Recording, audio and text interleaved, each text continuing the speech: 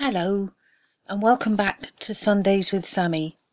We'll continue today to look at St. John's letters to the churches that he started in order to eradicate the false teachings that had begun in his absence.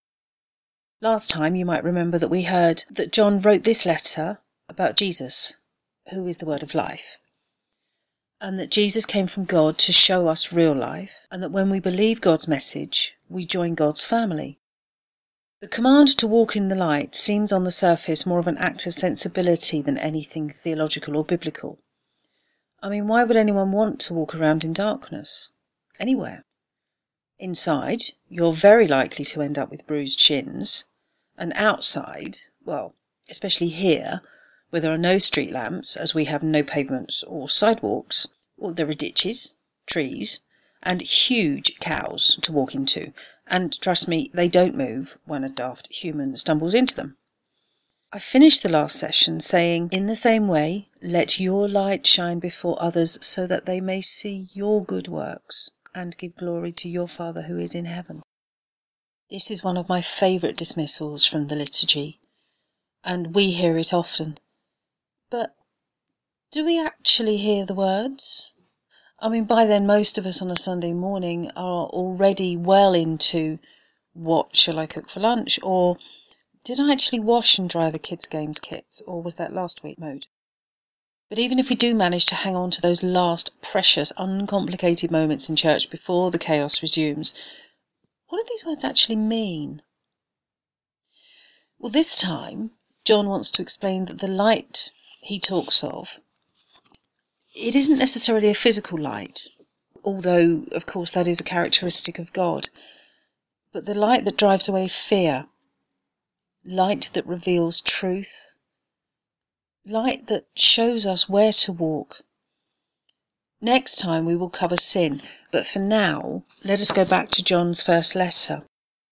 1 John verse 5 says, "This is the message which we have heard from him and declare to you, that God is light, and in him no darkness at all." If we say that we have fellowship with him and walk in darkness, we lie and do not practice the truth. But if we walk in the light as he is in the light, we have fellowship with one another, and the blood of Jesus Christ, his Son, cleanses us from all sin. So in verse 5, we learn that God is perfect, and people who know God must not do evil deeds. John did not invent this message. Remember that he says, "we have seen," more than once in his writings. So what John writes, we can pretty much assume, is as a witness, and says that he received it from the Lord Jesus, and Jesus, we know, taught those who were with him, and he showed them how to know God. He then sent them to teach this to other people, which is how the apostolic church was started, and in this way, everybody may know God as well. This is the message that John heard from the Lord, that God is light. God is light by nature, as we learn from the creation story in Genesis. God said, "Let there be light," and there was light. And God saw that the light was good, and God divided the light from the darkness. As light shines, so God shows himself. All light comes from God, as God created it. John uses the word light to mean all that is good, holy, and right. This message shows something about God's character. God is good. He is always right and holy. God, who is light, sees all things. We can hide nothing from him. John uses the word darkness to mean evil acts, sin, and error. There can be nothing bad in God. He is perfect and he can do nothing wrong. The only Old Testament occurrence of this precise phrase is in Isaiah 2:5. "O house of Jacob, come and let us walk in the light of the Lord." The Psalms contain similar phrases. Have a look at 56:13, 89:15, and in Isaiah 9:2, 50:10-11, and 59:9. Some people may turn from the light. They love darkness more than light. This is because their actions are evil. This refers to the Gospel of John 3:19-21. There can be no darkness in God. Those people who do evil acts cannot share life with God. Those who believe God must live in the light. Verse 6 goes on to tell us that people who do evil things do not share God's life. John now shows how this message could affect our lives. In the next 5 verses, there are 3 false things that some people say, verses 6, 8, and 10. After each of these false things, John shows us what the truth is. 1:7, 9, 2:1. The effect of what they say is that sin does not affect them, so it doesn't matter what we do. They say that they are united with God, but they continue to sin. The Lord Jesus gives a new life to those who believe. This is life from God, and only God, through a living relationship with Jesus. This life is a unity with God, but there can be no unity between light and darkness. A person may say they live with God, but if that person does evil acts, then their words are just lies, their actions are not right. Those actions are darkness, not light. That person is like someone who walks in darkness. Darkness and light cannot be in unity. They do not share the life from God. The false teachers said that they walked in the light, but what they did were works of darkness. They didn't do what was right. They didn't obey the truth. John believes that the test of truth is not just belief. Truth is not only in what we say. Our belief will affect what we do.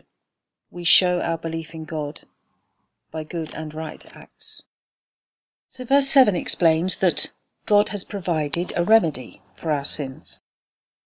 There's a contrast here. The person who does the wrong thing lives in darkness. Likewise, the person who does the right thing lives in light. But this is how God wants us to live. He wants us to believe the gospel, and we should live to please him. God is holy. He always does what's right. God is in the light because he created the light and is the light. To live in the light is to be true to God. This is to live in the same manner as God lives. Real Christians live in the light. They believe in the Lord Jesus Christ. They all share the same life. This unity among Christians shows that they belong to God, united with each other, brothers and sisters, adopted by and united with God to be his children and to live together.